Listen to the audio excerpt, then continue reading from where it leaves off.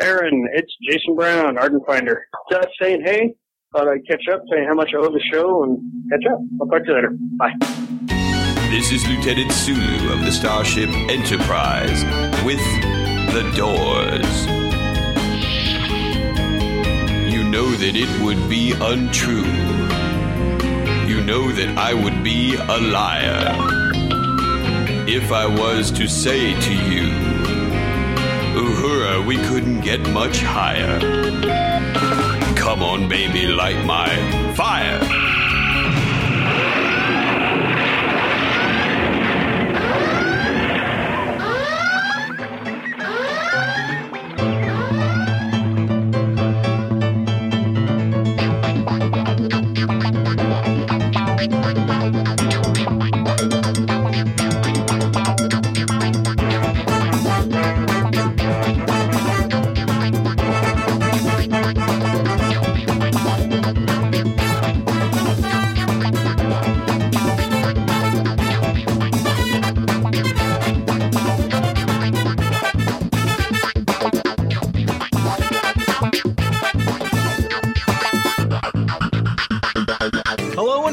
Funny Books with Aaron and Polly. I'm Aaron.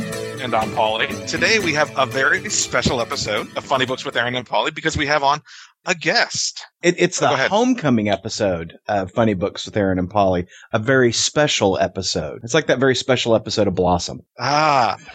So we're going to have a public service announcement at the end. Don't do drugs. That's right. The more you know. So who do we have on today, Mr. Aaron? We have Greg Thompson. Good morning or good afternoon. And Greg, why are you special? I am the owner and proprietor of Local Heroes Comics. Excellent. In beautiful scenic, is that actually Virginia Beach or is that Norfolk? We are in Norfolk proper, Norfolk, Virginia. Well, and I was out there this week visiting Paul at our quarterly operations meeting for ideologyofmadness.com. And we went over to your store, and you've got a gorgeous store there, Greg. Thank you. I try my best to make it inviting for anyone who wants to come in. Well, and it was. I mean, you got nice comfy chairs in there, and I love the way your store is merchandised. You can find stuff, and it's bright and lit. It's not like walking into somebody's basement. That is the stereotypical comic store is one that smells and one that's dark, and there's posters on the windows blocking out all the natural light. And I wanted to do the exact opposite of all that because I like girls to come in on occasion, and they actually do here, so that's swell. Well, that's great. Like I said, it's a beautiful store. Now, how long have you been in business? It's actually been 1 year, just about 1 year. And how's it going? It's going excellent. We started right when the economy tanked, which was evidently the best time to start a business. Every day the stock market went down. I had like a little live ticker on my computer so I could worry about my impending doom. But everything worked out well. So I guess the nerd dollar is strong. So I don't have to worry about it. Why did you decide to open when you did? Was it just a matter of perfect timing for you? And was it perfect time for the economy? I had obviously been planning it well before the economy tanked, and by the time I had committed, it was already too late. It worked out well, I guess. One thing that I noticed about comic shops, they not yours, but most comic shops kind of suck with promotion. I mean, we've seen many a comic shop fail in this area, and I don't know, Aaron, if you've seen in your area. Oh, absolutely. Because just bad, no promotion. They just expect people to come, because they expect comic geeks to talk to each other. Right. But you're good with the promotion. I mean, like, how do you help get the word out for your stuff? When I first opened, that was the biggest obstacle. Obviously, the neighborhood that I'm in is very close-knit, so outside of just putting nice posters around this local area, I think probably Facebook was the best way to drive people into the store. I did a small advertisement on Facebook, which I still run. Probably once or twice a day, I get somebody new who said they found me on Facebook. So it's been wonderful. So the social networking tools have really helped drive some business into the store.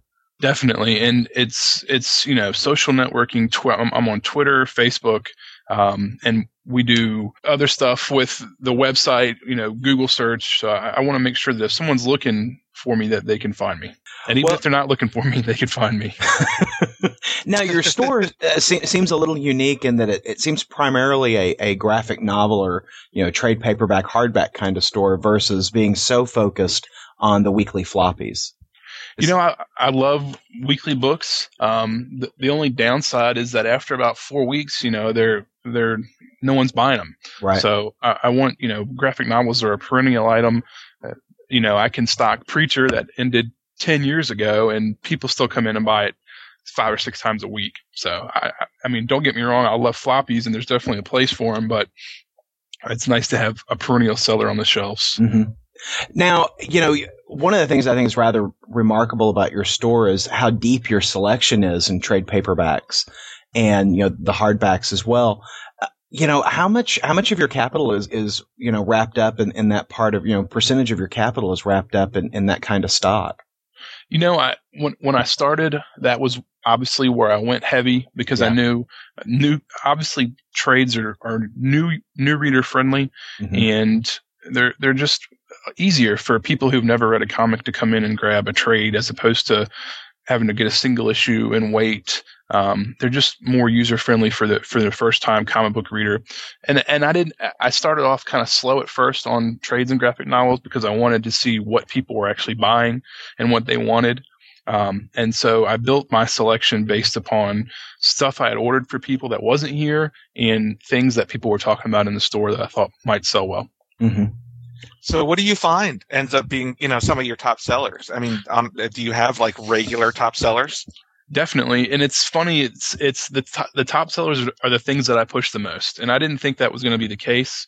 But it is. And I tend to push, for whatever reason, a lot of Brian Vaughan books, and a lot of Vertigo stuff. So my top sellers are, Y the Last Man, Ex Machina, Preacher, 100 Bullets, Walking Dead. Those tend to be my top sellers. And if there's a correlation because they're my favorite books, probably so, but I'm not sure. Obviously, Watchmen is probably was my top seller before the movie came out, and now I might sell one copy a week. So the movie killed the Watchmen business. The movie absolutely killed the Watchmen book. That I could have sent my kids to college if that movie had been delayed an extra year. And I could have sold Watchmen for another year, but yeah, nobody wants it now. There's a chain of half-price bookstores, selling used books and whatnot here in the Dallas-Fort Worth area. And they usually have a pretty decent selection of graphic novels, people who read them once or twice and sell them back. And, you go in there now and there's just this whole rack of Watchmen. Because people were buying it at like Barnes and Nobles and Amazon and, whatnot and, bought it, read it and, have now dropped it in large quantities. I'm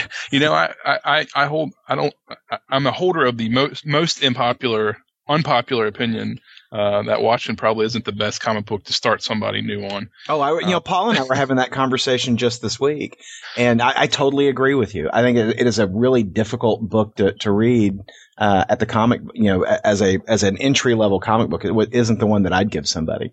Yeah, I cringe when a new comic reader comes in and that's their first purchase because I just wonder if they're ever going to read anything else ever again. Yeah.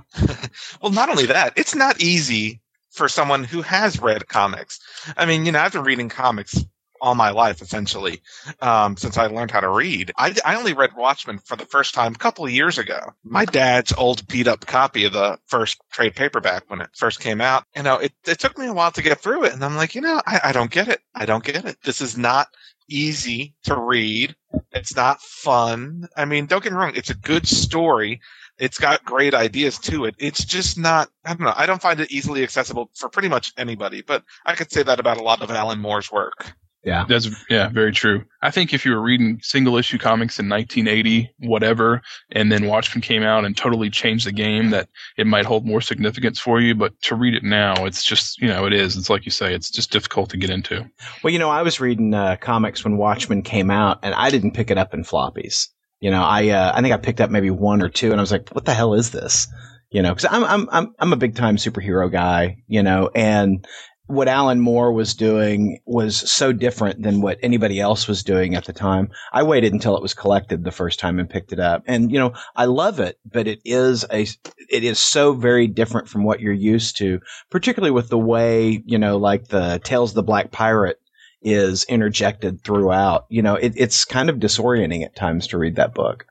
It is, by all means. Which I think is kind of the brilliance of it, but still it is not, you know, the most approachable book out there. So that said, Greg, what is the book that you recommend for first-time comic book readers? You know, honestly, first-time readers, I kind of get a feel for what they like, and then I usually go with War the Last Man, Ex Machina, Walking Dead, or maybe Fables or Preacher. Mm-hmm. I think those are, you know, easily accessible, fun. You know, they're just lots of fun. And that's ultimately the goal, is for someone to read a comic book and be like, wow, that was so much fun. And hopefully come back in and buy the other 9 in the series. Exactly. Yeah, I try to recommend a first one that's got at least 12 volumes. That way, you know. I'm surprised that you recommend Preacher. I mean, I love Preacher. It's one of my, probably one of my favorite comics of all time, but it's not, you know, like you have to look for a specific audience for it, because, you know, anyone easily offendable. You're like, you know, I'm going to burn your shop down because you recommended this to me. and we do not advocate burning Greg's shop down. Not at all. Yeah, that I definitely try to, you know, get a sense of what offends them or what kind of TV shows they might like before I recommend Preacher. For that reason, you know, I don't want, you know, people out in front of the store picking in me the next day.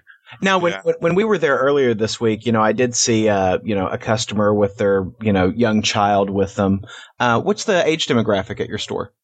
You know, I would love to see more children in here. Unfortunately, it just seems that the majority of my customers tend to be 22 to 20 to 50-year-olds. Mm-hmm. I think this area is heavy on that demographic for whatever reason, and that's who tends to come in the store the most. I do get a lot of children on the weekends, and I'm starting to see more kids in here from, you know, just a year ago as I build my children's selection. So it's been a slow build for kids comics, but there's so much good stuff, and once parents get an idea of how great they are, I think I'll see more and more kids business. Now, when you've got, you know, a parent comes in and says, you know, hey, I want to buy my kid a comic. You know, it's their first comic. Kids, you know, 8, 9 years old. What are you recommending? You know, I recommend Bone a lot. I recommend Johnny Boo, Corgi. A lot of the top shelf stuff, it seems to be really approachable for kids. Parents tend to gravitate towards the Pixar stuff because they know it's safe and they know what to expect. They like the Walt Disney stuff. Kids love the kids seem to pick the Sonic and Star Wars stuff the most if they're left to the, you know, if they're left to choose what they take home. Right. But there's a lot of great kid stuff, you know, and I think probably Bone would be my favorite because I know that's going to hopefully foster a lifelong love of comics just because it's so wonderful. Right. Yeah, well, you talk about Bone a lot on the show, actually. Well, yeah, Paul has been a strong advocate for Bone. In fact, it's on my Christmas list, Paul. Very cool, very cool. Because I started collecting Bone with issue 3 in the floppies. And, you know, I was just a fan almost from the very beginning. And I got to meet Jeff Smith last year, you know, when I was talking to him about it. And, you know, he was a really cool guy. So, I mean, I am totally an advocate for those books. I think, you know, the success is well deserved. And, you know, I was really happy about the announcement of more Bone coming out next year. Yeah. And he's, you know, Jeff Smith has made a gigantic pile of money off of Bone. So that's good to see a comic creator do so well. Well, and particularly with it being offered through Scholastic now. Yeah. I mean, God, that's just a license to print money, I think. It really is. And they sold, it's in every library you go to. It's in every school you go to. It's, you know, been translated into 40 different languages. He's done so well, and it's great to see. Sensitive topic. Because we're talking about Scholastic, we're going to sell Avon to you. That was our real reason for having you on the show today. Because we're excited about the fall catalog. That's right. Nice. You know, because we were talking about Bone and Scholastic, and it's all over the place. It's in libraries. It's in Barnes & Noble. It's on Amazon. How do you compete with guys like that? I mean, Amazon is pretty much the dreaded question. You know, I think a lot of comic retailers don't carry trade paperbacks and hardcovers and things like that because they have to compete with someplace like Amazon. I worry about that, but honestly, I don't know that it affects my business. Most comics, I think, are an impulse buy, and people come in and they want Preacher Volume 6. They know they can run down here and get it today. They don't have to wait, 1 or 2 days or however many days they want to wait to have it shipped. Amazon discounts for the majority of books top out at 30%. And if you're a subscriber here, you're going to get up to 15% off. So I think an extra 10% on a book or an extra 15%, I think people are going to hopefully want to support a local retailer. Mm-hmm. I also do a discount club that's free. For every $10 you spend, you get a stamp, and if you fill up your card, you get a $10 gift card. So that's been popular for people. I would hope that people, when they want to buy a comic or when they want to buy a graphic novel, will walk in the store and buy it here. But I understand people are going to go to Amazon, but I don't think it's going to hurt my bottom line too terribly much. I've asked some customers before, the difference between buying at Amazon versus, buying at their friendly local comic book shop. And one of the things that they tell me is that they like the ability to browse the book first. That they like to be able to walk into your store and, page through it and go, yeah, I like the artistic style. I knew that I might like the writer, but I like the artistic style. Yeah, I can go ahead and get this book. Definitely. Yeah. And I have a lot of people who will come in and buy the first 2 volumes of a series, be it, Walking Dead or Why the Last Man. And they're going to come in and I see the majority of them come in and finish the series off here. So, they have they know after 2 volumes that they love it, yet they still come in and finish buying them here. And it means a lot to me. And I would hope that the environment that we try to create here, which is fun and knowledgeable and friendly, that's going to bring people back. Now, you have got this great pizza place right next door to you. How is it you don't weigh 300 pounds? I got to fight the Kogan's urge off every chance I get. They sell beer and pizza, and man, what 2 things are better than beer and pizza? Well, I tell you what, back in college, that was my, I'd go to New Comic Book Day. I'd go get the comics, and I'd go to the pizza place and drink beer and read my comics, eat pizza, drink beer. Yeah, and it's fantastic. Yeah. And they've been great for business because it's kind of it's a little bit of a punk rock scene, and they bring in a lot of 20-somethings, early 30-somethings, who if they're full or if after they're done eating, they always swing over here and check us out. So they've been great for business, and they're always, busy, full, slammed with people. So I've been really fortunate to be right next door to them. Well, it seems like a nice pairing because, their interior decorating, beyond the fact that it looks like a pub inside, it's kind of geeky in there. I saw a Godzilla figure up on the wall, and they've got, a big space mural and whatnot. And so it seems like a nice matching, you and the pizza place right there. Yeah, I was really excited when I walked in and saw all the sci-fi comic elements. And if you actually go into the bathroom, the wall is lined with old Iron Man comics from the Demon in a Bottle series. So really? Like, this is fantastic. And yeah. I put a little poster in the bathroom that says, like these, there's more next door at Local Heroes. And I've had a lot of people who are like, hey, I saw you in the bathroom. So they come in. It's been great. I'm really excited. That's awesome. So is this your first comic shop? It is. This is, I worked, for 10 years, I ran an automotive shop, and it sucked the life out of me, and it turned me into just an evil, nasty person, and I had it, and I decided that this was what I wanted to do, and if I had never tried it, I'd always regret it. So somebody sat me down, and they were like, you know what? You only regret what you don't do in life. Mm-hmm. And I was like, that's a really great way to look at this, and I'm going to go ahead and try it, and if it succeeds, great, and if it fails, great. And if I'm only here for 10 years and then everything goes digital, you know what? I've had 10 great years of owning a comic book store, and it's been a lot of fun. So, no regrets here. Is this your first experience as an owner operator, or did you own and operate the automotive? No, I was the general manager of the automotive shop. Basically I ran the place, day-to-day operations were up to me. But this is the first time I've ever actually owned a business, and it's a whole new level of stress, but it's a good stress. I like it a lot more. So how did you prepare yourself to own your first business and, learn all of it and all that kind of fun stuff? I mean, how did you prep for that? I follow a lot. Obviously, I was a huge comic fan, and I followed a lot of the better stores online. Isotope in San Francisco, Heroes aren't hard to find in Charlotte, North Carolina. The stores up in New York, Midtown, Rocket Ship.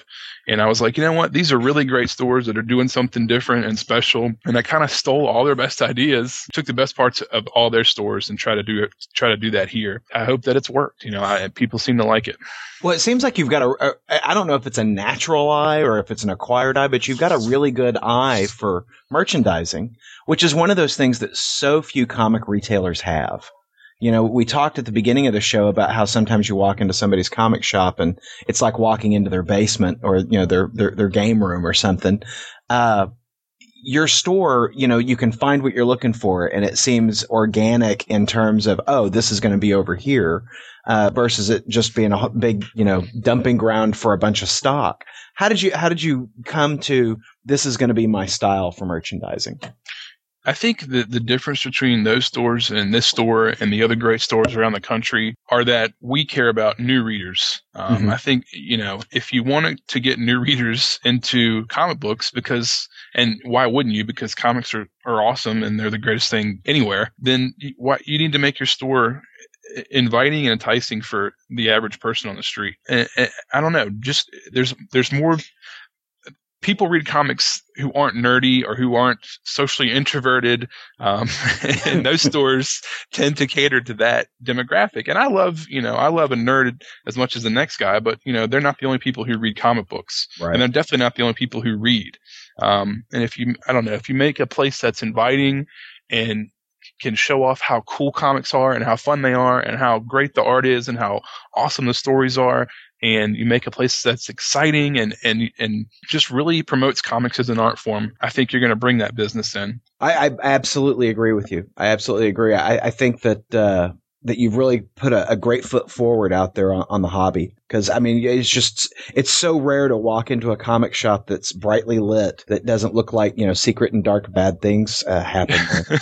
Yeah. We've all been to comic stores that, quite honestly feel like a porn shop where everyone exactly. Everyone walks in. No one looks at each other because they're embarrassed to be there.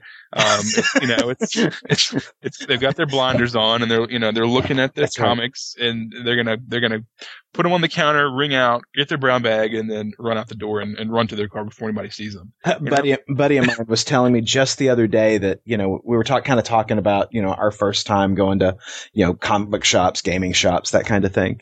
And he said his father would drive him and wait in the car. And he asked his dad one day, he says, "Dad, why don't you ever come in?" And it's like, his father says, "Those people in there, son, they eat their young."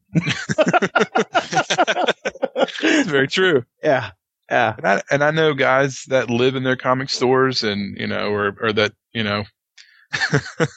spend way too much time there. It's, they can be scary places. Yeah. And I haven't told Greg the hot dog story. I'm not going to name the shop. There was a comic shop. And for anyone who's listened to the podcast, they've heard the story before. So I'll give the Cliff Notes version. But I walk into this comic shop, local comic shop, not yours. And this guy's taking a nap behind the register on the carpet. He's like lying down on the floor and, say anything. I just went and got my comics. I came back. He woke up, and he's eating hot dogs out of the wrapper, not washing them off, eating the greasy ass wet hot dogs wrapped in cheese. Nice. Sliced, American cheese. And oh man. That's fantastic. Thank God. Yeah, I don't see that in your store. No. See, I don't know. I think every comic store should have a back room where, if you want to eat a hot dog wrapped in cheese, you can do it in the privacy of the back room. Should not be viewed by customers. I have fallen asleep here though once. I can't cop to the fact that I did fall asleep. We see that's the beauty of owning your own business. Exactly. It was a long week, man. I had worked really hard, and I was like, oh God, the couch looks so good. Well, you weren't lying down on the carpet at least. Yeah, exactly. At least, if you're going to fall asleep, do it at your desk or in a chair. One thing I do want to talk about, though, mention is that I spent the night before Halloween at the shop at your Halloween party. Yes, I'm glad. Which I thought was a lot of fun. Good. I was really glad to see that you made it with your lovely wife. And it was a good turnout. That's the second party that we've done. We did one for the Watchmen movie. I took probably my first 40 subscribers at that time, and I took all of them to see the Watchmen and bought their tickets. And then everybody came back here afterwards to get drunk and talk about whether they hated or loved the movie. And everybody had a good time. So I was like, well, we'll do that again. And I was looking for a good reason, and Halloween seemed to be as good as any. So we kind of did the same thing: costume contests, free booze, which tends to bring people out for sure. Everybody seemed to have a good time, so I'm really excited. Paul was twittering through that, and I kept going, shut up. I want to be in my comic shop drinking beer on Halloween. Yeah, and the great thing about a comic book store Halloween party is all the awesome nerd costumes or the nerdy costumes you see. There was a whole crew dressed up as the Venture Brothers, which is fantastic, and there was a guy dressed up as Cassidy from Preacher, and just great costumes. Yeah, comic related or pop culture related costumes, which was a lot of fun. That's awesome. So, how do you decide? Where to go? Because I know you also went to the midnight showing of Wolverine and, promoted the shop there. How do you decide what events are worth going to versus like a midnight showing of Star Trek? Yeah. Obviously I don't want to burn my customers out. If I'm always doing something, then it becomes less special. So I try to keep it, to like 2 or 3 times a year outside of Free Comic Book Day, which is probably our biggest event of the year. These are more adult oriented. And, as far as movie promos, like you said, I was at Wolverine trying to get new people into the store. I think if I'm going to do a movie or, something that's pop culture related, I want to make sure that it's, tied closely to comics. And Wolverine obviously was, and I'll probably go back when the second Iron Man movie comes out. Because those movies bring in a wide cross section of the public who might not know I'm here, but they're going to enjoy the hell out of the Iron Man movie, and then maybe they'll want to come in and buy an Iron Man comic once it's all said and done. Yeah. Whereas Wolverine probably actually hurt your business. What's funny about Wolverine is I was there at the movie, the midnight showing, handing out Wolverine comics and giving away stuff and trying to promote the store. And, by that time, and Free Comic Book Day was that weekend. So I knew, that I was going to have to get up early and get ready for Free Comic Book Day. So I skipped Wolverine. I didn't go in to see it that night, and then ended up not watching it at all, which is the worst mistake I've ever made as a comic book store owner, because, the first question on everybody's mind when they came into the store was, hey, have you seen Wolverine movie? And they wanted to talk about how shitty they thought it was. And I just kept putting it off and putting it off and putting it off. And I finally, when it came out on video, watched it and understood why everyone thought it was horrible.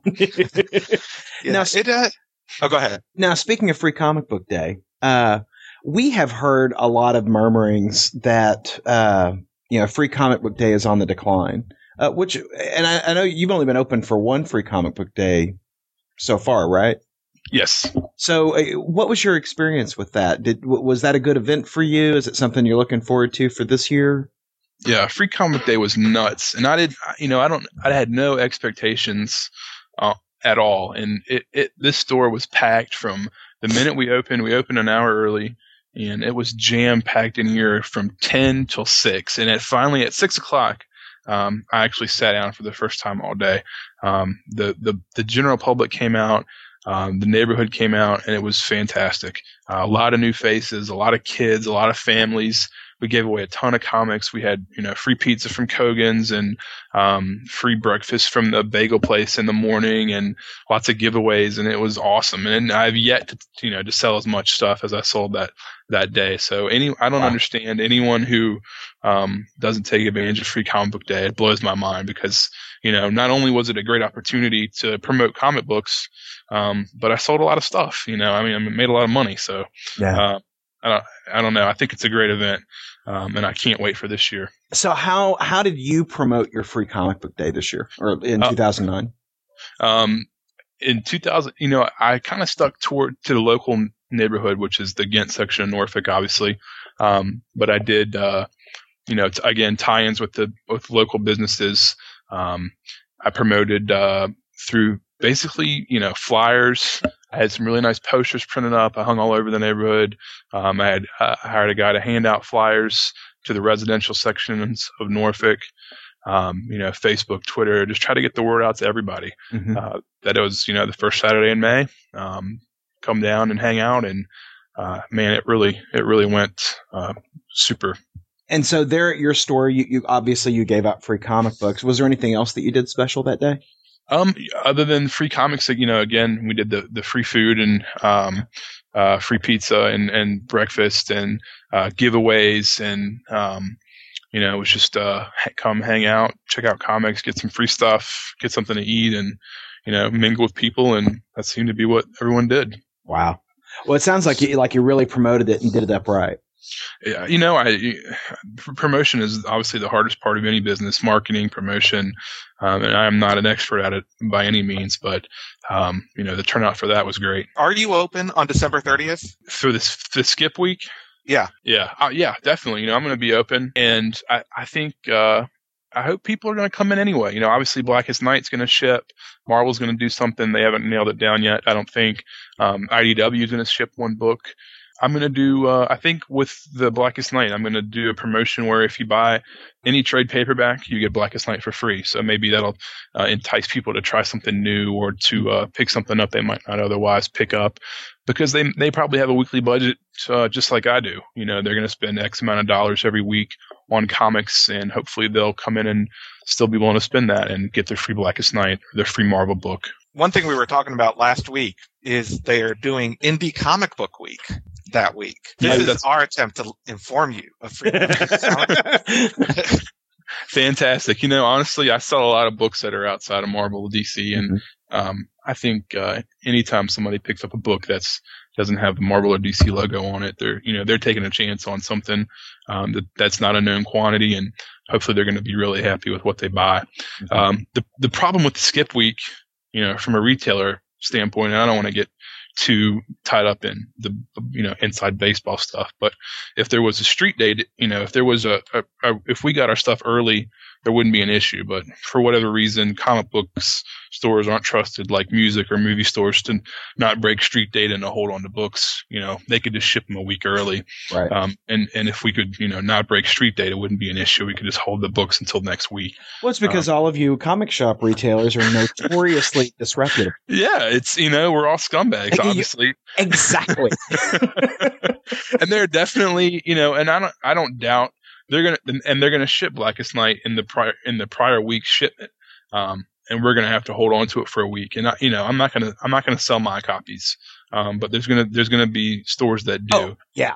If you feel the need to break street data, it's because you're selling an inferior product. Yeah. And that product is your store. I don't have to worry about breaking street data, and I'm not going to. Yeah. Hold that book for a week and hope that most other stores do too, and maybe that'll be a little bit of extra incentive for publishers to, let us do it more often. We talked a little bit about Amazon and whatnot. What do you think about digital comics? Marvel has their big digital vault, and now we're seeing all the comic readers on like iPhone and Google Android, etc. What do you think about that? I'd be a fool to not think that one day everyone's going to have an 8x12 tablet in their backpack that's going to be beautiful and really easy to read anything on in full color. We're not quite there yet, but I don't, that's not that far off. As far as reading stuff on the iPhone, it's really cool, but it's not the same as, reading a full size comic. Yeah.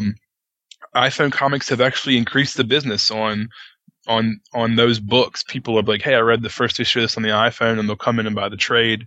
A good digital comic still feels nice to hold in your hand. And a great example of that is Perry Bible Fellowship. That comics is available for free on the internet. But when Dark Horse printed it, into the Perry Bible Fellowship collection and made it a really, really nice hardcover for people to enjoy. I've sold, 50 of that book, and it's all available online for free. But, people, if it's quality and if it's a good story, people are going to want to hold it in their hand. And that's a great example of that. Well, I am someone who, is a diehard. I like my floppies and whatnot. But one of the things that I really like about the digital comic, beyond just being able to have it in your pocket, so you're waiting for your flight at the airport and you can read a comic right there. But one of the things I like is it's a nice way to check something out. Yeah. You spend 99 cents or $1.99. Yeah. And you can, read X-Men or an IDW book. I think it's great, and I understand the need or the desire for people to want to read comics in other places. And I think one day, we'll all read stuff digitally, but, again, people still like to hold it in their hand, and there's still a lot of people who, for whatever reason, don't like to read anything at all in a digital format, and they're always going to come and try to find a paper copy. But I do like the paper books. Yeah. It's something, it's nice to have a nice hardcover with nice high quality paper and that you can give to somebody else, or that you can sit on your coffee table, or that you can read again and again, or just admired on the bookshelf, or whatever. And I think that's the brilliance of your store is that, I've kind of grown past the desire to have all these long boxes. What I really have the desire is a nice full bookshelf of, trade and hardback graphic novels. Yeah. And I'm right there with you. I've always been a floppy guy from the get go. And, as I've gotten older, it's, I like to have the nice, oversized hardcover or the absolute edition, or Dark Horse just did, an ultimate collection for the Martha Washington series, which was a slipcase hardcover, which is just beautiful. And, I love having them like that. Yeah. Well, I'm still holding on to, I sold my, original first printing of, Dark Knight Returns way back when. And it was back when, the first Michael Keaton Batman movie came out is when I sold all that. And I turned around, I took the money that I made off of selling those books, and I bought the leather bound, silver gilded edged, Dark Knight Returns, Big Frank Miller collection. And, it's still on my shelf. It still looks almost as good as the day I bought it.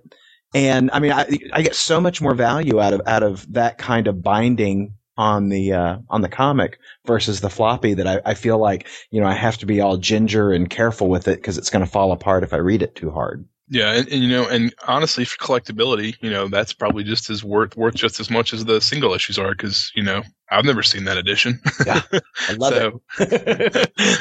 Probably pretty awesome. Yeah, and then that collector mentality kind of, I get a little miffed from here, every once in a while when somebody's like, well, the corner in this is bent a little, and can I have another copy, please? I'm like, really, man, your copy of Iron Man 455 isn't going to be worth anything, in 10 years. Relax, I've never been the guy that's like, I'm holding on to this because it's going to be worth something. I'm holding on to books because I like to read them, Yeah. And that's what I hate about my long boxes is that it's not nearly as accessible to me as it would be on the bookshelf. Exactly. And I think we're all here because we like to read comics, not because we like to collect comics. Right. And there's some people who like to collect comics and don't like to read comics. And I have, for whatever reason, I have less patience for that. That's just, it is what it is. I mean, comics aren't the money-making, collectible that they were, that people thought they were for a while. That's not what Wizard Magazine says, Paul. If you look to the back of Wizard Magazine, you can see that first issue of Haunt will put your kid through college. Yeah, or the first issue of Chew. Yeah. It's worth like $50 or something. I'm like, who's going to buy it for $50 when the trade comes out next month? The second printing of Chew is actually worth like $35 or something, according to Wizard. And I'm like, you've got to be kidding me. Who am I going to get to pay this? Greg, do you buy that from me? Yeah, definitely. I would much rather give the fifth printing of Chew to somebody who walks in off the street and be like, hey, you should read this awesome comic. And don't worry about what it costs, Yeah. Well, we had John Layman, the writer of Chew, on a couple of weeks ago, and he was joking about how it became a collectible because people, even though the cover was the same, all they changed was the color of the logo, that people were buying each color, so they had every edition. Yeah. And hey, Yeah, but it was pissing him off because they kept releasing these new printings to get it in more people's hands, and it was the same people buying it. Yeah, to each their own. Yeah, but hey, Yeah. that is a great book. So Just don't read it while you're trying to eat lunch. I've been to a graphic novel bookstore before, and that guy didn't even last 9 months. And I think his problem was that, he had his graphic novel section, right? He did not have back issue bins at all. And his new comic shelves just overflowed. I mean, you couldn't find anything because they were 20 deep and different comics on top of different comics. And it was just, what started out as a beautiful shop eventually became, someplace that it was just impossible to find anything. Right. How do you balance that the new comics, to avoid, overflowing, your back issue bins in a limited space? How do you feel about the whole back issue thing to begin with, considering you're, more of a graphic novel bookstore? First and foremost, I love my weekly customers who buy floppies because they're like family. I see them every week. I get to know them and we get to talk about cool stuff. They're a great bunch of people, men and women, and that business is important to me. I use a point of sale system. And again, this kind of harkens back to comic book stores who, make change out of a cigar box or, have just a cash register. I keep a really close eye on what sells and what doesn't. I try to order within, 2 or 3 copies of what I think I'm going to sell. I don't like to have anything left over to go in the back issue bin. And with the POS system, it makes it really easy to do that. There's definitely things that, first issues or miniseries that I take a chance on and I'm wrong and no one wants it or people didn't like it and I'm stuck with copies. But if I've got extras left over, which in a perfect world I would sell out. But if I do have extra comics left over, I'll put 1 copy in the back issue bin and then I'll take the others and give them away to either like the Ronald McDonald House or the Children's Hospital, or if I go to like an event, say the Wolverine movie at the movie theater, I'll bring a stack of comics and give them away. I think they're better. No one's going to look for an issue of, Rebels #4 in the back issue bin, but I might be able to give that same comic to somebody at the movie theater for free and, maybe they'll enjoy it. Okay. Really? Is anybody looking for Rebels? I don't have many. I sell, a decent amount of back issues. But it's mostly older stuff. Yeah. And it's mostly, Marvel, DC. Yeah. So, most newer comics, people just aren't looking for them, especially when they can get the trade. So in a perfect world, again, I'm not going to be left over with that. And a point of sale system makes all the difference in between, stores that can keep their numbers and their books tight and those who can't. Well, and I think that's what helps keep your shop good, looking good too. Your shelves are nice. Everything's organized, and your back issue bins are nice and clean. They're made out of, aren't they wooden, if I remember correctly? Yeah. So it's not like you've got like long boxes. Yeah. The long boxes get beat up, and I knew I was going to have a small selection of back issues. So what I did was just took a bookshelf and flipped it on its side or on its back, and used that as a back issue bin. So they don't get beat up and it looks really nice. That's funny. I never noticed that's what that was. Yeah. It's a bookshelf. So, what are your big plans for this year? What do you got coming up? The next big thing is our 1-year anniversary, which is technically next month.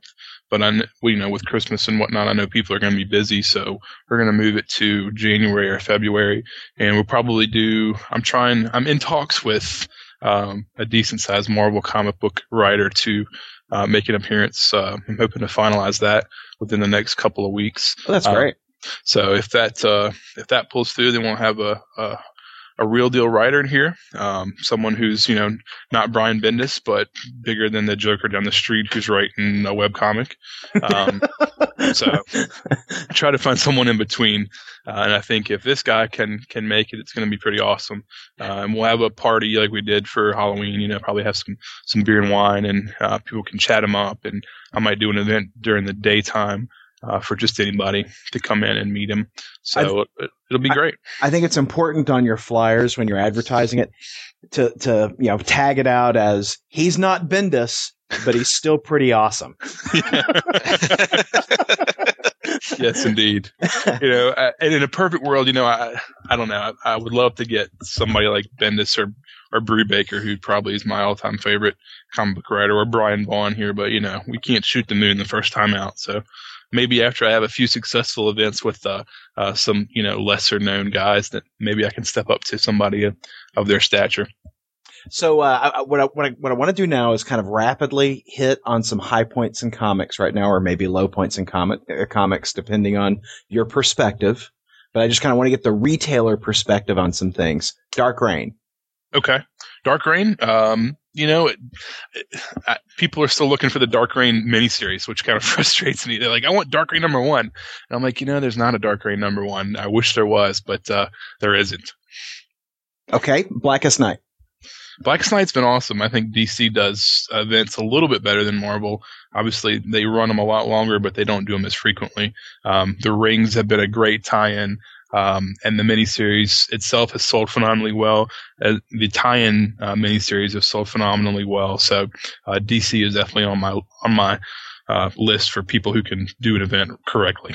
Final Crisis. Final Crisis made everybody mad, so probably not the desired outcome on that one. Secret Invasion. I caught the tail end of that, so I wasn't open for the whole thing. Mm-hmm. But again, the general consensus seems to be like, really, is that necessary? Image United next week. I'm really excited for Image United, especially Will Portacio's character, because, that guy looks 100% like nothing we've ever seen before. Battle for the Cowl. Battle for the Cowl? Not so much Battle for the Cowl, but Batman Reborn has done really well. People seem to be really digging all the new Batman books, especially Batman and Robin. Batgirl sold really well. And I read the first couple issues and they were, decent. I think they weren't as good as the covers, unfortunately. The Phil Noto Batgirl covers were just so awesome. And I wish the inside had been as fantastic as the covers. Those were good covers. I liked those covers a lot, but wow, the inside. Batwoman in Detective Comics. This book I pushed really hard just because I believe in J.H. Williams. He does something totally different, and I think it's beautiful.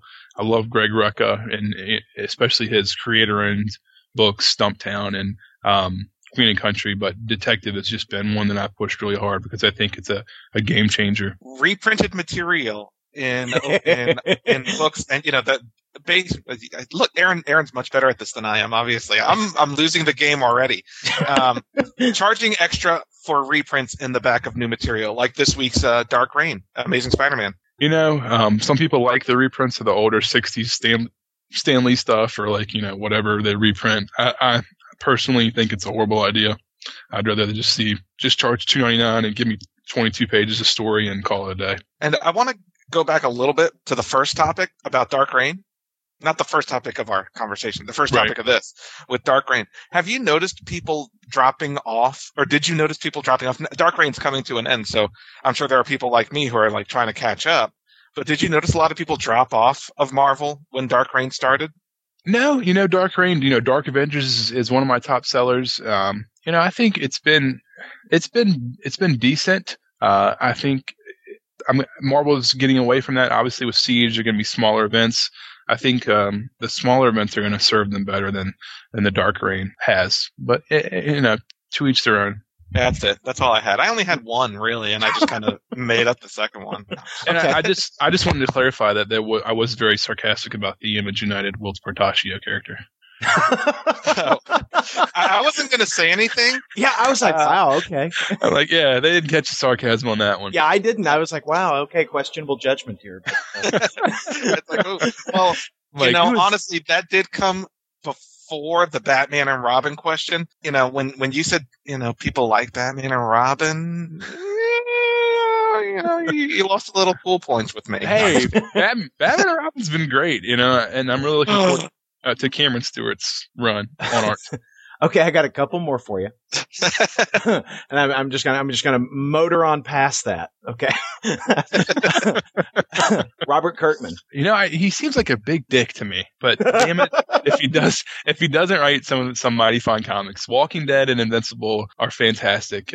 His Ant-Man stuff was fun. Destroyer, which just came out this week in hardcover, was really good. But you know, he's definitely has some misses. You know, Wolfman hasn't been that great, and you know, we'll see. Image United, I don't know, and Haunt, it hasn't been horrible, but it hasn't been on the quality level of a Walking Dead or an Invincible. Teen Titans. Teen Titans really doesn't sell well here. I don't know why. I don't read it personally, so I'm only assuming it doesn't sell well because it is a giant piece of shit. And I think you nailed it there. But, and last but not least, the brand new Star Trek movie. The brand new Star Trek movie? Yes, sir. Who didn't like the brand new Star Trek movie? It's the best movie that came out last year. Oh, okay, you can stay on then. Yeah. I think J.J. Abrams should direct every movie. I don't know. He absolutely got that from start to finish. It's, you know, beautiful to look at. It's, you know, well acted. It's nonstop fun. And I don't know. I've been playing it on the DVD player here since it came out on Tuesday, nonstop. Well, and you know, I was having a hard time focusing on our conversation when I was over there earlier this week because you had it on that big, beautiful flat screen TV you've got in there, and I just kept going, I wish this Greg guy would shut the hell up. So, because I don't get to own it until Christmas because it's on my Christmas list. Oh, yeah. And you know, the sad thing is that, you know, we're given we in fact, by the time this drops, we will have given away the Star Trek 2-disc special edition DVD plus the IDW trade paperback of Star Trek Countdown to one lucky winner. And I will have bought that for our lucky winner. And I don't even have it for me. I might win this contest, Paul. And the winner is me. Aaron. You know, that comic series was a lot of fun. The prequel, really well done. I thought it was awesome. Prequel comic, you know, I had kind of gotten out of Star Trek comics a while back because people weren't holding on to the license very long. You know, and that gets frustrating because, you know, every time a new publisher picks it up, they kind of reboot everything. And so the last time I had really enjoyed somebody publishing a Star Trek comic was when Marvel had it. They had their Starfleet Academy title and all their titles kind of kicked into one another. And they were telling stories very rapidly over there, which was kind of nice because you had that sense that we're about to lose the license. Tell all the stories you can. But IDW picked it up. And when that first issue came out on through Iverse Media over on the iPhone, it's like, well, I'll have a look at it. It's 99 cents. Actually, I think the first issue was free. And I picked up, I'm like, well, this is beautiful. And so I had to go out and buy those books because they were just really lovingly illustrated. And it was a good story and really enhanced the experience of the movie, I thought. Yeah, definitely. And if you saw the movie, I think I saw the movie and then read the comic. And I was like, wow, this is fantastic. Well, and, you know, one of my buddies who borrowed the books from me to read, you know, he was like, why wasn't some of this in the movie? Yeah. Well, the movie would have been 4 hours long. But yeah, I really loved it. Yeah, I thought it added a lot to the movie. I mean, I thought that piece of it was so interesting, and the way they explained it in the movie wasn't as interesting as it was in the book. Exactly. Very, very true. You know, and you know, I'm thankful for Star Trek because it's been a good year for geek culture, partly because of Star Trek being so successful. And ideologyofmadness.com. And absolutely ideologyofmadness.com and Funny Books with Aaron and Pauly and Local Heroes Comics. It's been a damn good year. It's been a fine year. But it's been a bad year for comic book movies. Yeah, Transformers. Wolverine. Transformers was crap, but it did well. You know, at the very tail end of last year, you had The Spirit. Yeah. And no one even saw that one. I saw it. I still haven't seen it. Really? Yeah, me neither. It looked like Sin City. I don't know. It just looked totally unoriginal. Yeah, and I like Sin City. I liked Sin City too. I did too. Yeah. I didn't want to see Sin City as the Spirit. Yeah, me neither. And plus, Frank Miller gives me a rash. So I have been. His solo directorial debut was kind of frightening to me. So that was why. Understandable. I mean, I'd say, as far as comic book movies, I think we've seen some better ones animated wise than in theaters. Oh, absolutely. Green Lantern First Flight was terrific. I like that. Yeah. I liked Wonder Woman too, actually. I know that's, you know. not popular opinion, but I really like that one. The more comic movies I can show on the TV here, the better. I'm tired of watching the same things over and over. So keep them coming, good or bad, and we'll play them up here. That's right. As long as it's not Spider-Man, right? As long as it's not Spider-Man 3. Anything. 1 and 2. 1 and 2 will get a little bit of play, but 3 nothing. So, are you playing the Ang Lee Hulk in your store? No, I am not playing the Ang Lee Hulk. The Ed Norton Hulk does get some is in rotation, but the hierarchy here goes Venture Brothers and then everything else. As far as what's on the TV. Venture Brothers and not Venture Brothers. Exactly. And I'm assuming Man-Thing has never graced your screens. No Man-Thing. Yeah. We won't even begin to talk about Man-Thing. I bought it and I've never seen it. That's how scared I am of it. I'll tell you what else is horrible was the Gotham Knights Batman DVD. I played that. Oh, one. Yeah. Yeah, that was I liked one of the stories, I think. Was that the animated feature that they did around Dark Knight? Yeah, some of it was like anime or manga. It was kind of scary. See, and I'm not a fan of that style of animation. I'm not a fan of that style of film. Like, they did the Matrix one, too, and I didn't like that. The Animatrix. Yeah. And they're supposedly doing another one coming out next year, and I don't like that. Just give me one story. I'm fine with it. Oh, so it's kind of the short story that you didn't care for. It had little vignettes, they were, and it wasn't that good. Before we let you go, I want you to get a chance to, tell people where they can find you on the web and in person. Yeah, it's, localheroescomics.com. And on Twitter, it's localheroesnva. And I'm also on Facebook, Local Heroes Comics. So stop by, send me an email or a message or a tweet, and I definitely appreciate you guys having me on. Greg, thanks for coming on. This was a whole lot of fun. Thank you guys. Always appreciate it. Podcast theme music graciously provided by Mark Andrew Pope. For more information, visit markandrewpope.com. Funny Books with Aaron and Polly is a production of ideologyofmadness.com. No Spider-Man clones were harmed in the production of this podcast.